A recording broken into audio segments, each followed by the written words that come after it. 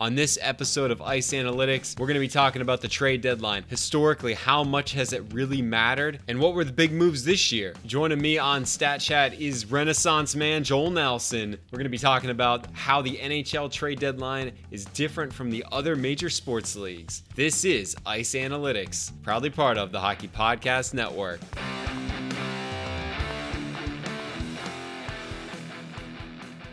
Welcome to episode 10 of Ice Analytics. I am your host, Matthew Arp. We got a big episode for you this week, all about the trade deadline. But before we get into that, I just want to thank you for tuning in. I want to thank you for your reviews and your comments and ratings and whatnot. If you haven't reviewed and rated the show, head on over to iTunes or Spotify or whatever you use. Please subscribe, bang the 5-star button. Really appreciate the support. Also, I've got a bit of a sneak peek of a contest that's going to be right around the corner.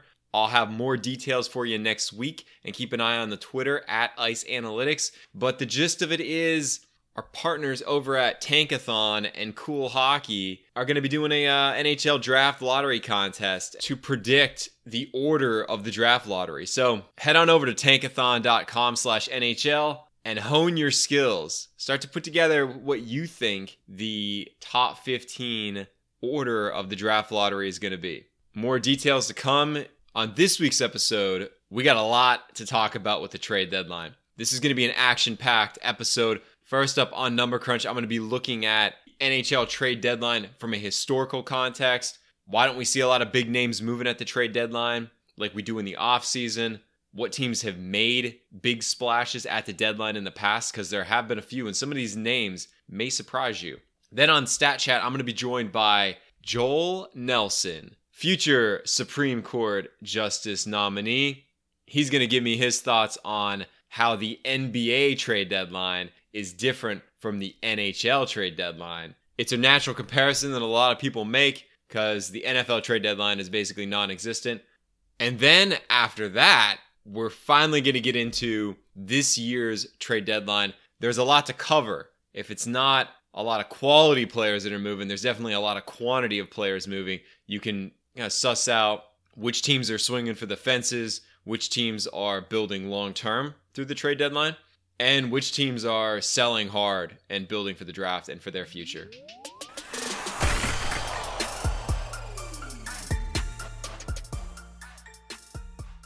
On this edition of Number Crunch, I'm going to be exploring the trade deadline in general and asking the following questions. Which superstar players have been involved in a deadline deal in the past? Does it really matter if you're active at the deadline? And what have the recent Cup finalists done? You know, the NHL trade deadline gets a bit of a bad rap because we don't often see like a big blockbuster deal that happens, but they have happened in the past. You know, we go back to 1991. Ron Francis was traded from the Hartford Whalers to the Pittsburgh Penguins. And Ron Francis was like a lifelong Hartford guy. For him to get traded, that was pretty crazy. But this worked out for the Pens, who not only won the Stanley Cup in 1991, but then repeated and won it in 1992. Another crazy deadline deal. Rookie Brett Hull traded from the Calgary Flames to the St. Louis Blues in 1998. And the Flames won the Cup the following year. And we all know how that worked out for Brett Hull. So, yeah, that's a hard one to evaluate because if it's about cups, yeah, Calgary got one, but how many more would they have had if they would have kept Brett Hull? Hard to say. Chris Chelios in 1999 was traded from the Chicago Blackhawks to the Detroit Red Wings, a team that he never wanted to go to in the first place, but it worked out pretty good for Chelios, who ended up winning 2 cups with Detroit. And for Chicago, it was pretty disappointing until they drafted Taves and Kane, a good 7-8 years later. What about in 2002? Langenbrunner and Nordijk got moved from Dallas to Jersey for Arnott and McKay. The Devils ended up winning the Cup in 2003, and both those guys were a pretty big part of it. While those were kind of the biggest trades we've seen over, the last 25 years, with big names that some of which ended up going to the Hall of Fame, there's been some lesser known players relative to some of these other names. How about Marty St. Louis getting moved to the Rangers in 2014? Or Kevin Shattenkirk getting moved to the Caps in 2017? Ryan McDonough getting moved to the Lightning in 2018. Yeah, I mean, there's been some bigger names that have moved at the deadline, but for the past 15 or so years, the trade deadline has been all sizzle and no steak. Occasionally, you'll get to see a star player be dealt with an expiring contract to be a rental player for a contending team, but the price is pretty high for these players, and GMs are more risk averse than ever. We see guys walk all the time at the end of an expiring contract when they could have been and probably should have been traded, but GMs and owners are hoping to retain their services and hold on to them. This brings us to our next question. What about the Stanley Cup finalists? How have they fared at the trade deadline? What have they done to make their teams better? Well, let's go back and look at the past 5 years, starting in 2015, and move to the present and look at the Stanley Cup finalists and see what moves they made at the deadline. Chicago in 2015 was the most active team of the past 5 years. This team gave up a first and 2 second rounders, and they ended up getting Vermette and Timonen in 2 separate deals. On the flip side, though, Tampa Bay Lightning, the other team that went to the Stanley Cup, didn't do anything real. I mean, they had one little trade around the deadline. They gave up some future considerations, but they didn't do anything at the deadline in 2015, which is kind of surprising. In 2016, we saw the Penguins trade a third-round pick for Justin Schultz, and we saw San Jose trade for Polak, Spalling, Reimer, Morin. All those guys they got for a third and 2 seconds. In 2017, we saw Pittsburgh trade for Hainsey and give up a second-round pick.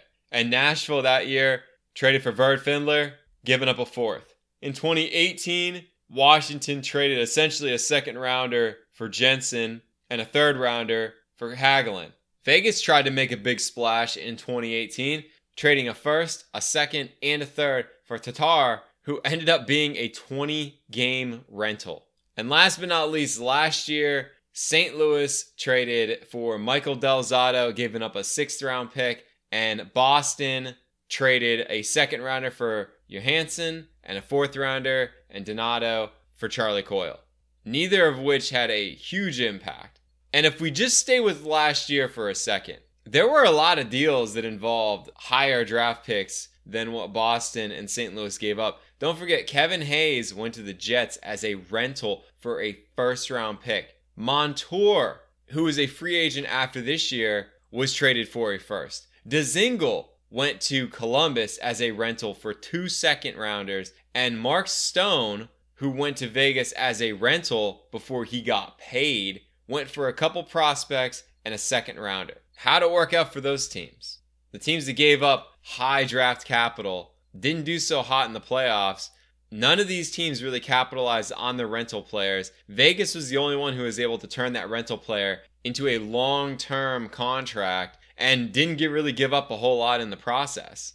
And if we go back to past 5 years, Chicago is really the only team that burned their boats, went all in at the deadline, and it actually worked. The rest of these finals teams made lower risk moves, and it seemed to work out well for them because it addressed their needs without sacrificing major draft capital in the process. So why make a deal in the first place? Why give up a first-round pick? Why give up a high second-round pick for a player that may end up only being a rental? Well, we have the luxury of hindsight, being able to go back and look at some of these deals, evaluate them after we see how the teams performed. You don't know. In a high-parity league like the NHL, one of these deals could have worked out. Kevin Hayes of the Jets could have worked out. Columbus did beat Tampa Bay in the first round with Dzingel. Vegas should have gone to the finals last year. Don't even get me started on that 5-minute major. But it still worked out for Vegas. They got a player for a second rounder and a couple prospects that they were able to lock in long term. That wasn't the case for Columbus. That wasn't the case for the Jets. And we'll see what happens with Montour this offseason. But addressing your needs at the deadline is a smart move. I would only caution that it has a lot to do with fit. It has a lot to do with filling your needs. And it has a lot more to do with how good your draft prospect pipeline is, how good your farm system is. Because for some of these teams that don't have a great farm system, that are giving up first and second rounders every single year, it will eventually catch up to you.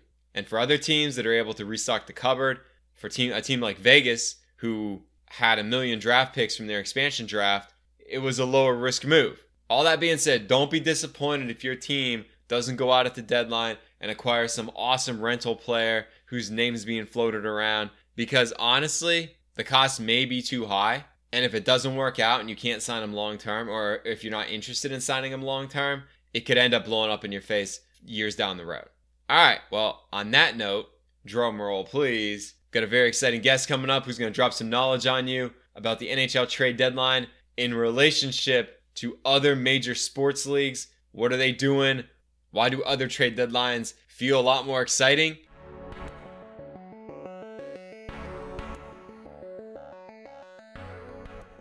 All right, I'm joined on this edition of Stat Chat by Renaissance man Joel Nelson, environmental legal scholar, sports handicapper, former podcaster, future Supreme Court justice. You can find him on Twitter at Joel E. Beans with a Z. Welcome to the show.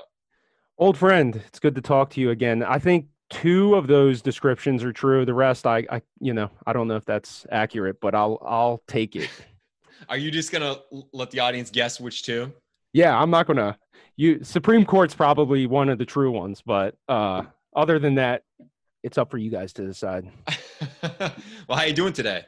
I'm wonderful. You posed me with some interesting questions, so I've been thinking a lot about trade deadline, kind of why teams do what they do, and I'm excited to talk to you about it.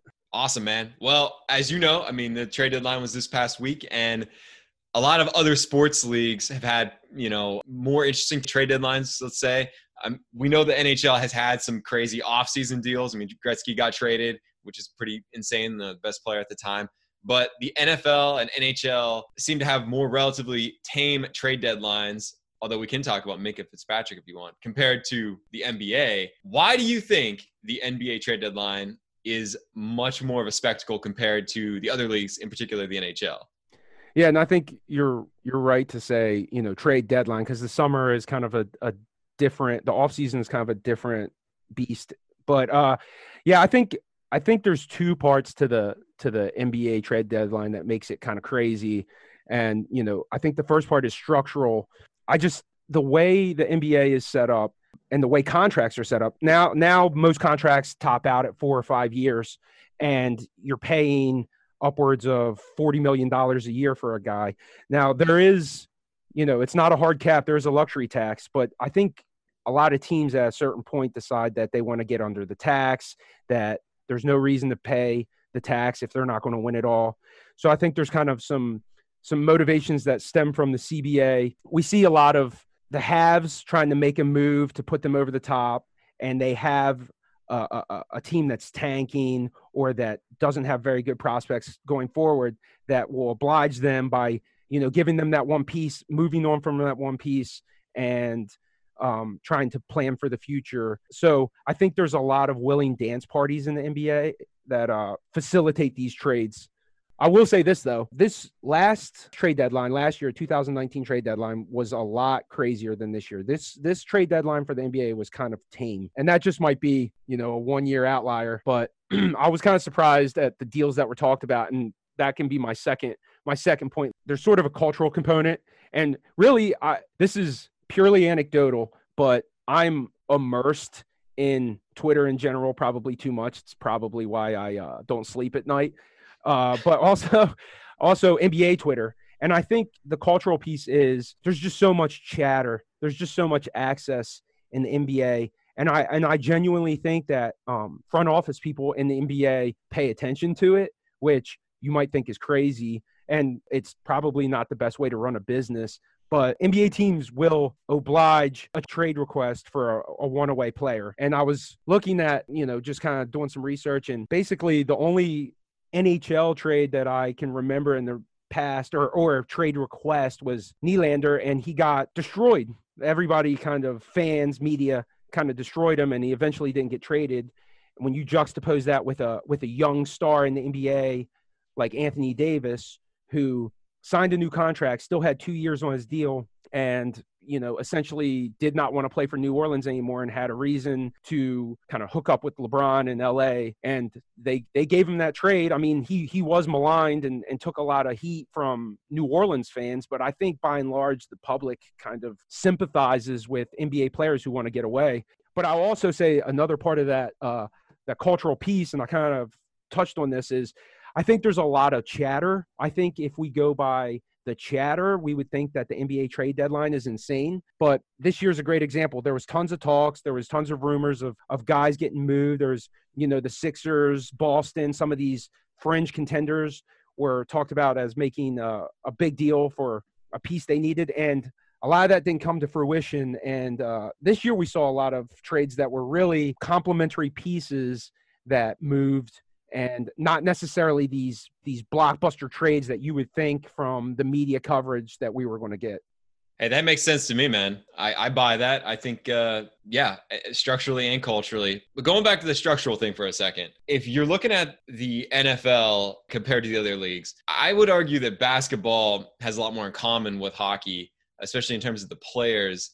Football is a coaches league. It's a schematic league. It's a quarterback league. It's kind of an X's and O's league. Hockey and hoops feels like a little bit more improvisational, where it's, you have players that, creativity between players. Like you mentioned Anthony Davis and LeBron. And is that a fair assessment? Do you think that's why we don't see a lot of big NFL trades at the deadline? I mean, I feel like the NFL trade deadline is horrible every year, but we should see more trades with hockey, right? I mean, if you have a great player, schematically, it doesn't matter as much, right? I think that's a real good assessment and a good kind of distinction between the sports. I think that the free-flowing nature of those sports kind of lend towards more guys that have a chemistry that kind of work together. You don't necessarily, where the NFL, you trade for a piece. You need an offensive lineman. So not only do you need a specific player, you need to find another team that's willing to part with that specific player, and you need to have the piece they want. So there's just so many more variables that come into play when you're trying to make a deal. With the NBA, most teams are really going for length, long wings, defending wings, and shooting. So if you're tall and long, you could fit in. And, an example of this is Ben Simmons, who could defend all 5 positions, who is essentially a point forward, sometimes plays point center, and he's long and lengthy. And, you try to build a team that has size and that kind of maybe they're complementary parts in the sense of they play well together, they have good chemistry, but it's not as much we need a right tackle, so we need to find a team that has a right tackle available to us. 2 caveats to that. I do think that hockey is similar in that sense, although there is maybe more, the goaltender is kind of the bridge between NFL and NBA, where there is a position specific need that can be filled. If you need goaltending, then you're probably gonna have to make a move for a goaltender and find that specific trading partner. The other caveat is the NFL is becoming a league that trades more, because I think the NFL is kind of usually behind the power curve as far as kind of innovations and market inefficiencies. But I think the NFL is starting to realize that draft picks are such a crapshoot that it might be willing to dump some draft picks for a sure thing. The Khalil Mack trade, the Amari Cooper trade were trades that were maligned at the time. And I'll admit, I was someone who said, I can't believe you're trading picks for a guy that's already been in the league. But I think the logic's kind of bore out that you can muff a trade pick, you can muff a draft pick. But, if you have the confidence that Khalil Mack is going to be a piece that you can kind of build your defensive around for some years, we've seen these teams willing to dump picks to get a high impact player. And maybe that's an outlier. Those are 2 instances of guys that were successful and have continued to be successful. But I have read and heard and, just kind of being immersed in the NFL thing, picks are becoming more and more devalued in the NFL as well. That makes a lot of sense. And honestly, when you think about it, at least my perception of it is the NBA teams, at least contending teams, seem to be throwing away picks like it's nothing. I mean, especially you look at either trade deadline or even the offseason, the NBA, there's teams that just don't have draft picks, or, there's only 2 rounds in the draft, unlike hockey and football, so you only have 2 rounds worth of picks. You only have 2 picks each draft. There's teams that just trade them both away. I mean, we've seen Golden State do it in the past. We've seen Cleveland do it in the past when they were contending. With only 2 rounds, wouldn't those picks become more valuable? Whereas like in hockey or in the NFL, because there's multiple rounds, you might get a steal late in the draft. It's interesting, and I really thought about this because it's a really good question. And the first thing, the dichotomy between the NHL and the NBA and NFL is slightly different, but I think you can kind of extend the logic. The NBA doesn't have a robust minor league. There is the D League and or the G League now. There is an ability to kind of stash guys away and have guys on two-way contracts and control guys either in Europe or in the G League. But I think the robust nature of the NHL's minor league system kind of allows for you to make prospective picks and kind of develop guys, where a 12th guy on an NBA bench, he's not going to produce for you. Really what you're trying to do is find a guy that's going to be an instant impact. A high draft pick is going to have a lot of money. They're going to be a large piece of the salary cap. So you really want instant impact. I think the prospective picks, we do see it. We see guys in the second round. We see guys getting drafted late every year. And we look back and we say, wow, I can't believe this guy fell so far. But I don't think there's as much leeway for guys to kind of develop and kind of come into their own with the NBA. So I think a lot of NBA teams see a second round pick as the actual player will ever be an impact for them. So I think they devalue those picks. The way I extend it with the NFL is I think college football is the NFL's minor league, because they force the players to play at least 3 years. So even though the NFL doesn't have a minor league per se, they have practice squad players and their rosters have, they have the 53. So they have enough room to have guys on their roster that don't necessarily produce or aren't expected to produce right now. Plus, I think you really know what you're getting in a guy after you've seen him for 3 or 4 years. So I think that's why you will still find some gems in the third round or fourth or fifth round, really. And I also think because it's so position specific, when you're building out a depth chart in the NFL, you can say, I need a backup guard that can play right or left guard that maybe I don't expect him to play, but I can get him in the fourth round. And if one of our guards goes down, this guy will be serviceable. Where in the NBA, the difference between your best players and their replacements are so stark that if you lose a superstar, you're not going to be able to fill in a serviceable guy around him and kind of tailor your game plan, hiding his weaknesses and accentuating his strengths. I know that they do protected lottery picks in the NBA, yes, but we still see teams trading away. We do see teams trading lottery picks from, occasionally for a big name.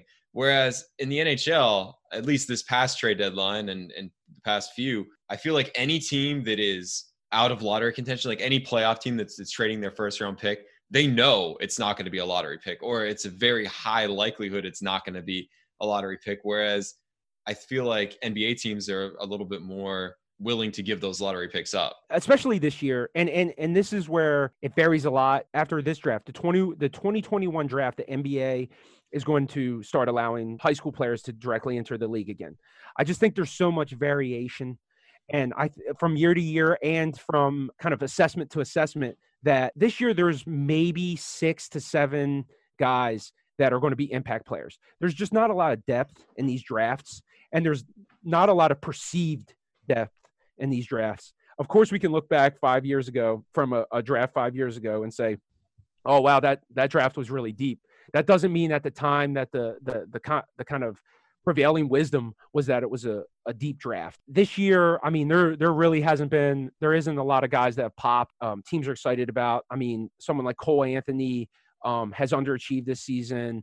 James Wiseman, a Memphis player, was ineligible. So there's not a lot of assurance that these guys are going to be good in the first place. And beyond that, there's not a lot of assurance that beyond the top 3-4 picks, which are teams that are discernibly bad and are not going to trade those picks. And, maybe that goes back to NBA GMs whiffing on picks and not being the best at picking. Maybe it is a question of depth.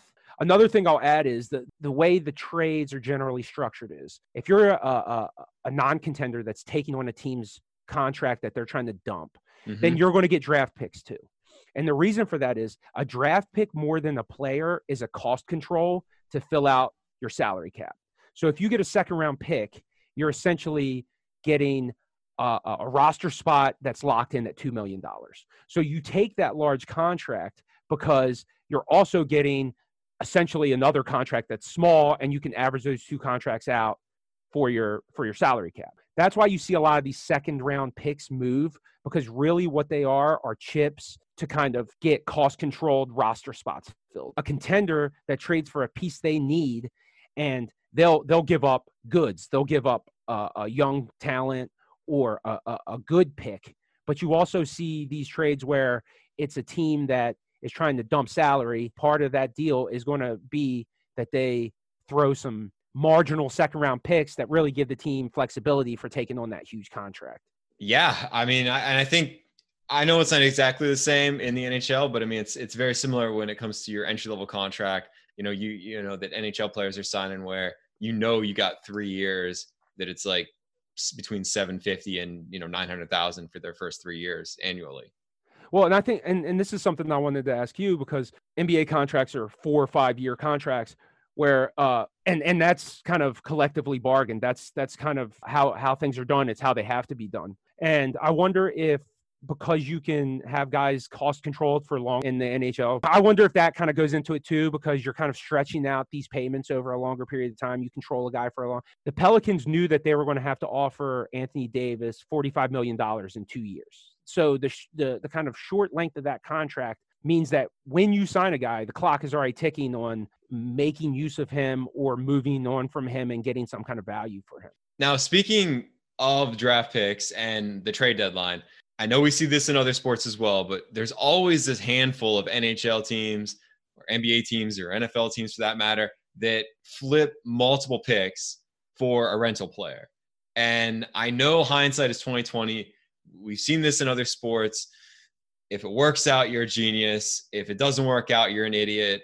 But these types of moves rarely result in a cup. I feel like it's hard to pinpoint a team and say this was a move that they made that led them to the promised land.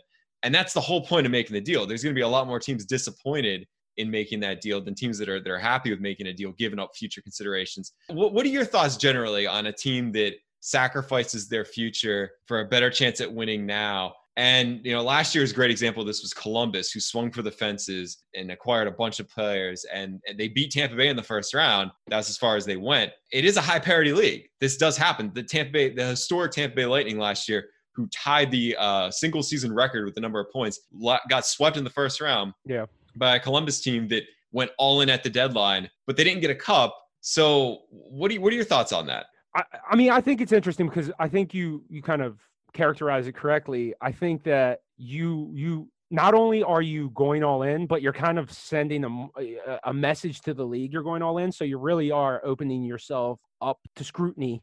And I think that it's kind of like a risk tolerance thing. I think that, and this goes back to sort of the cultural piece, I guess. I think that in the NBA, fan bases and media, they'll give you credit for effort. We have avant-garde GMs like Daryl Morey down in Houston, who this year just did something that I really don't remember happening in a long time, which is essentially he made a trade to change the style his team played. And whether this is a true market inefficiency or not, we will see. But essentially, he traded a 7-footer in Clint Capella, and it was a massive 14 trade. But essentially, he traded Clint Capella to get Robert Covington, who's a 6'7", rangy shooter defender.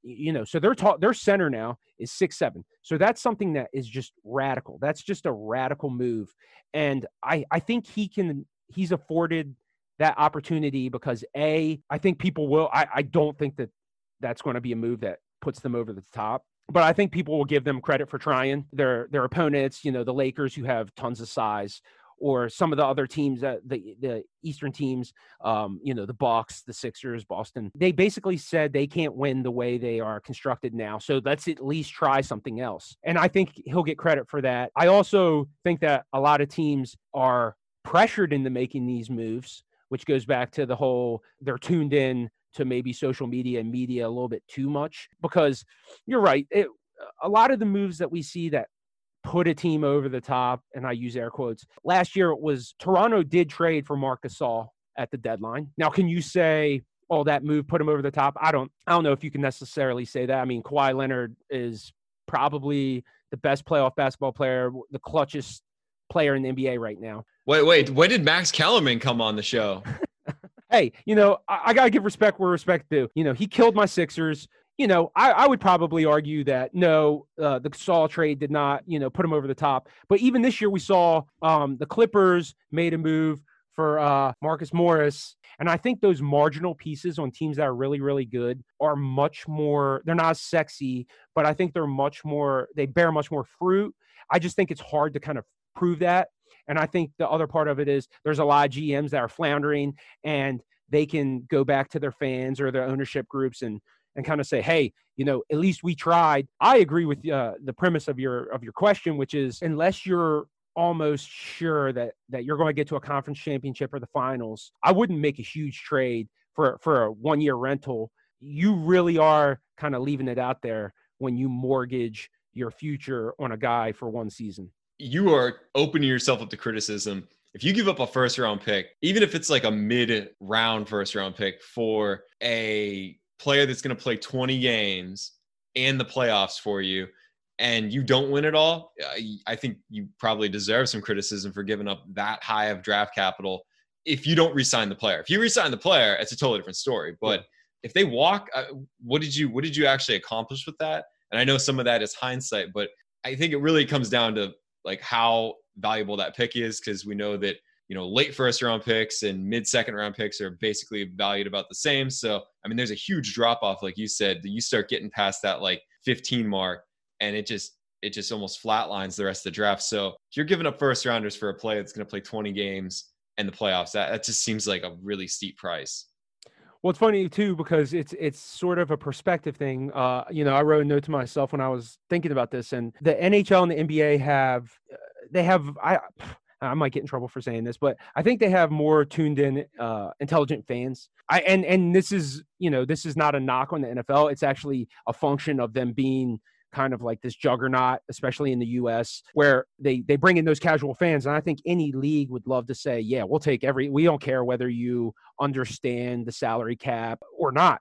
But I think that NBA and NHL fans kind of buy in to the strategic visions of their teams. So I think in the NBA or the NHL, if a team is saying, we're going to tank, we're rebuilding, we're planning for the future, we're trading this guy you really like now because we're getting picks and we're getting cap flexibility for free agency in 2 years, NBA fans and NHL fans say, fair enough. Okay, well, and I'm a Philly guy, I'm a Sixers guy, well, I'm a process guy. We went through 10 and 72 seasons, just miserable seasons. And we Sixers fans rallied around that based on this strategic plan. So I strongly doubt you're ever going to hear Packers fans go, man, I really love our 5-year strategic plan. But NHL fans, NHL media, NBA media, I think that they're much more tuned into the background strategy that informs these moves. What might be different is like I said earlier, the risk tolerance, or I think NBA fans are more like, yeah, we like your strategic plan, but like, how are we going to win? What are you going to do? Like, make me come to this game. Where I think NHL fans understand, like, yeah, we like this player, but we don't have a real chance this season. The league, there is a lot of variability. There is a lot of parity, but I think you can sell patience in the NHL more than you can sell patience in the NBA. Unless you have a strategy where you're explicitly saying, like, we're tanking, we are sucking on purpose, and then I think fans will embrace the suck, as we did in Philadelphia for so many years. If there's anything that Philly has in common with Cleveland, is that we embrace the suck too. For the Browns, I mean, they were just happy to have a parade. No, and the Browns are exploring the market inefficiency, and they're going to be the test case for whether it works in the NFL or not. They did it in a different way. They did, they have made trades and they have made some moves, but they've taken a purely analytical approach, and they've been willing to have some tough times. Sashi died for us to maybe have a chance at being I mean, what would you want? You'd want to make the playoffs, right? So yeah, I mean, something, the bar is pretty low. You just want to hit that over bet one of these years, the season total. True story, bro. I'm not going to take up any more of your time. I just want to afford you the opportunity to promote or plug any of your projects or your future Supreme Court campaign. Shout outs. The floor is yours, man. I mean, I don't have a lot going on. Like you said, I mean, anybody that wants to follow me on Twitter, it's Joel, the letter E, and then Beans with a Z. And I always love to talk with people. It's a lot of Philadelphia 76ers and cryptic tweets about how I'm worried about the future of our Earth. So I don't know if it's the most fun hang. I'm a huge fan of the Ice Analytics podcast, so I'll shout that out. That's my favorite podcast right now. Doc, you're doing good. But no, maybe have me on again. Maybe we could talk some gambling for the playoffs. Other than that, just, I don't know, cross your fingers for that Supreme Court nomination here in about 25 years. Yeah, well, maybe we'll get that court packing after all. Sounds great, man. Thanks for hopping on, and appreciate your thoughts. All right, let's bring this thing full circle. Talk about this Monday's trade deadline. 4 days ago, NHL trade deadline. What happened? Which teams are impacted? I'm not going to go through every single trade because who's got that kind of time, but I'm going to outline a few trades that I thought were really good and savvy moves. But first, what did we learn from this year's deadline? There is an arms race in the East, especially the Metro. I mean, listen to this. Caps go and get Kovalchuk and Dillon. You got the Pens who got Marlowe, Zucker, Sherry, and Rodriguez. Carolina made a bunch of moves on the trade deadline, getting Trocheck, Vatanen, and the Islanders going out and acquiring Pajot, signing him to an extension, and Green. The Atlantic was meh. We did see Boston go and get Kase and Ritchie, and we saw Tampa Bay Lightning go and get Coleman. But there were some moves elsewhere, but the Metro feels like this year's battleground. I guess that's to be expected. A lot of real contenders in the Metro right now. Caps, Pens, Hurricanes, Islanders, any of those teams could end up going to the Stanley Cup. You're going to have to go through Boston or Tampa Bay, and that's going to be tough. But any of those teams can make the Stanley Cup. And the teams that were sellers at the deadline, not too surprising. Montreal, Detroit, Ottawa, LA, Florida. Yeah, this same Florida team that's 2 points out of a playoff spot that decided to move on from Trocheck, their number 2 center. Trying to make sense of that. I mean, this just feels like an inside troll job of Toronto. Let Toronto sneak in on that second wild card. Then they get to deal with Boston or Tampa Bay in the first round, even as a wild card. That'd just be torture. You get rid of Sherry and Rodriguez. Okay, that's fine. That makes sense. In exchange for Kuhan, who's pretty good. But then you trade for Wade Simmons? I don't know. I can't make it. Buffalo, are you drunk? No, actually, they are not the craziest team in the NHL. They're not even the craziest team in New York, because the Rangers, I don't know if you heard, went from rebuilding to re-signing players long term when they did that Kreider extension. I mean, he's a gifted offensive scorer, but okay, I didn't realize that we were already there, but I guess we are. So good for them. Congratulations, New York Rangers. You're contenders now, I guess, or something. Big question for me at this point is, what about the first round picks? Because as I talked to Joel about on the stat chat, first round picks are coveted, especially high first round picks. I'm going to get into a few of these deals more in depth when I talk about some of the best deals I think that went down. But Boston giving up their first rounder should be a late first rounder. Not that valuable. The Pens giving up their first rounder, not that valuable of a pick. The one that's really interesting, though, is the Islanders, because the Pens at least protected themselves in the Zucker trade. If Pittsburgh misses the playoffs this year, Pittsburgh has an option to send next year's first rounder instead. What are the odds that the Pens are going to miss the playoffs 2 consecutive years? Which means the odds of the Islanders getting a lottery pick from the Penguins is almost none. When Tampa Bay made the deal to send a first round pick to the Devils for Coleman, they sent the Canucks first round pick that they had. If the Canucks do not make the playoffs this year, the first rounder will actually transfer to a 2021 first rounder instead, which is, again, protection. I mean, what are the odds that Vancouver is going to miss the playoffs 2 years in a row? Probably higher than the Pens, but they're ahead of schedule right now. And they're probably going to make the playoffs this year. But if not, you're protected. The Islanders trade, though, is very interesting, because the first rounder that went from the Islanders to Ottawa for Jean-Gabriel Pajot is only a protected top 3 pick. So if the Islanders somehow slip out of the playoffs, that pick moves. This is an Ottawa team that already has multiple picks from the Karlsson trade as well as their own high draft pick. So this is a team that could have 3 potential lottery picks this year.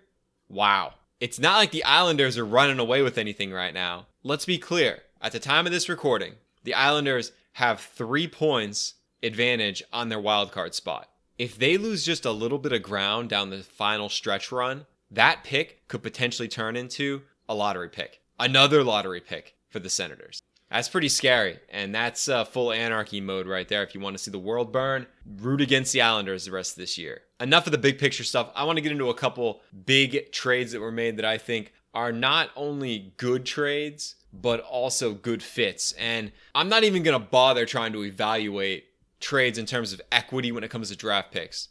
Well, why not? Everybody else does it. You turn on TSN, you listen to podcasts, and just like Joel said, any deal that's made, oh, it was a good deal. I feel like that's the mentality, is that if your team does it, it must be a good deal. If your rival does it, it's a bad deal. It's low-hanging fruit. I'm not even going to bother with this stuff. How do you evaluate a trade if it's fair if you only have one known quantity? You don't. And that's why it's a waste of time.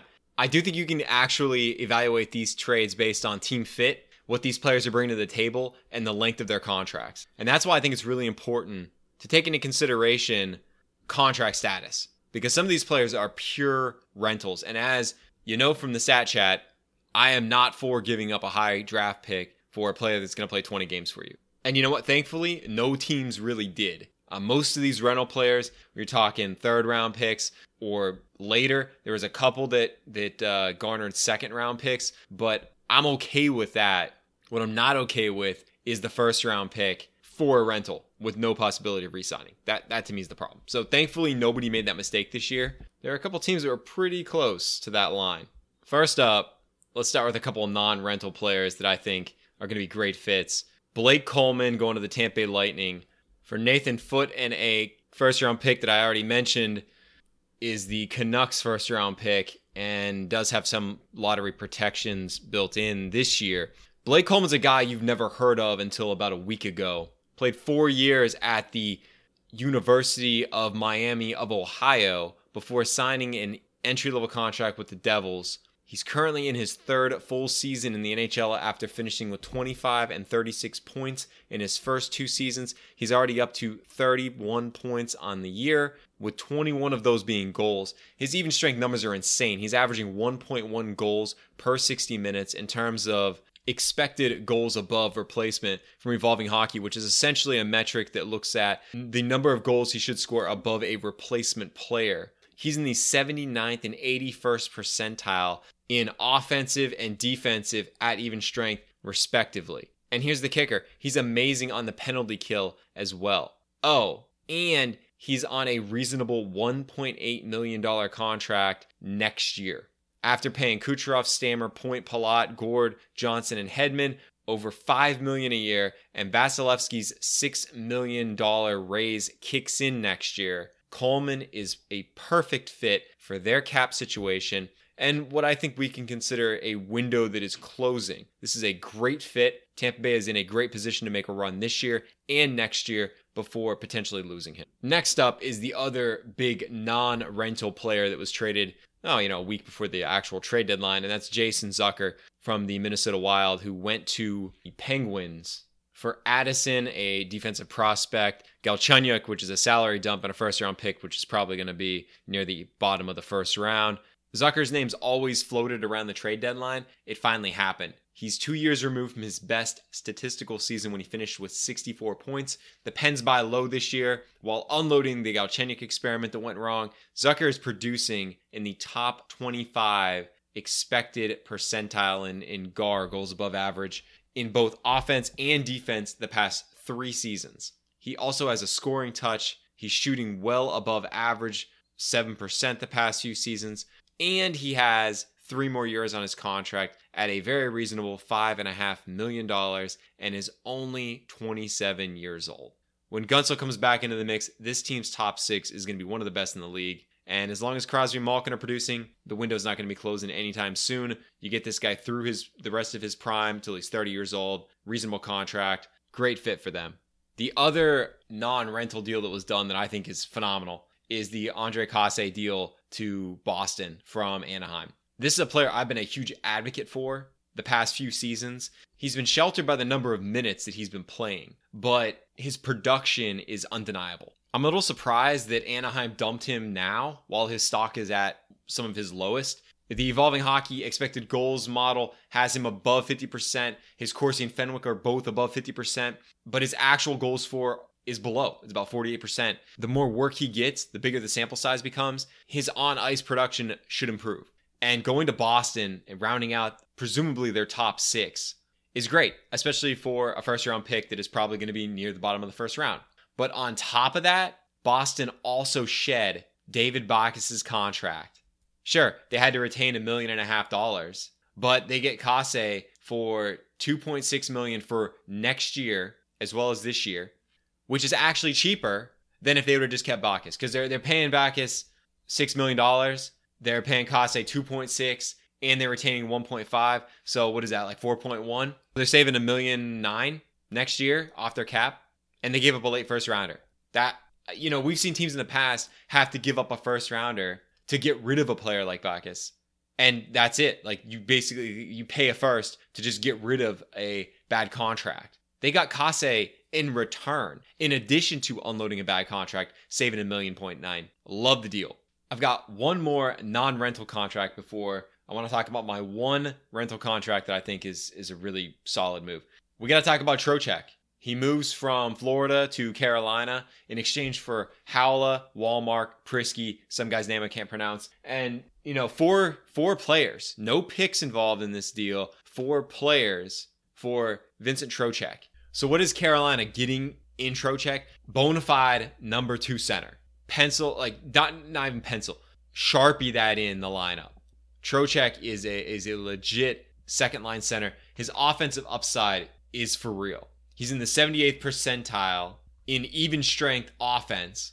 His defense is more marginal, but on the power play, he's in the 91st percentile. Just don't play him on the PK. He's not very good. But he's been on the upswing the past few seasons, even though statistically his point production has dropped the past few years. He's 26 years old. He's got 3 years remaining on his contract. So 2 more after this year, and he's making $4.75 million. I know if I was on NHL GM mode right now, I would make this deal 10 out of 10 times. Lock this guy in. He's your number 2.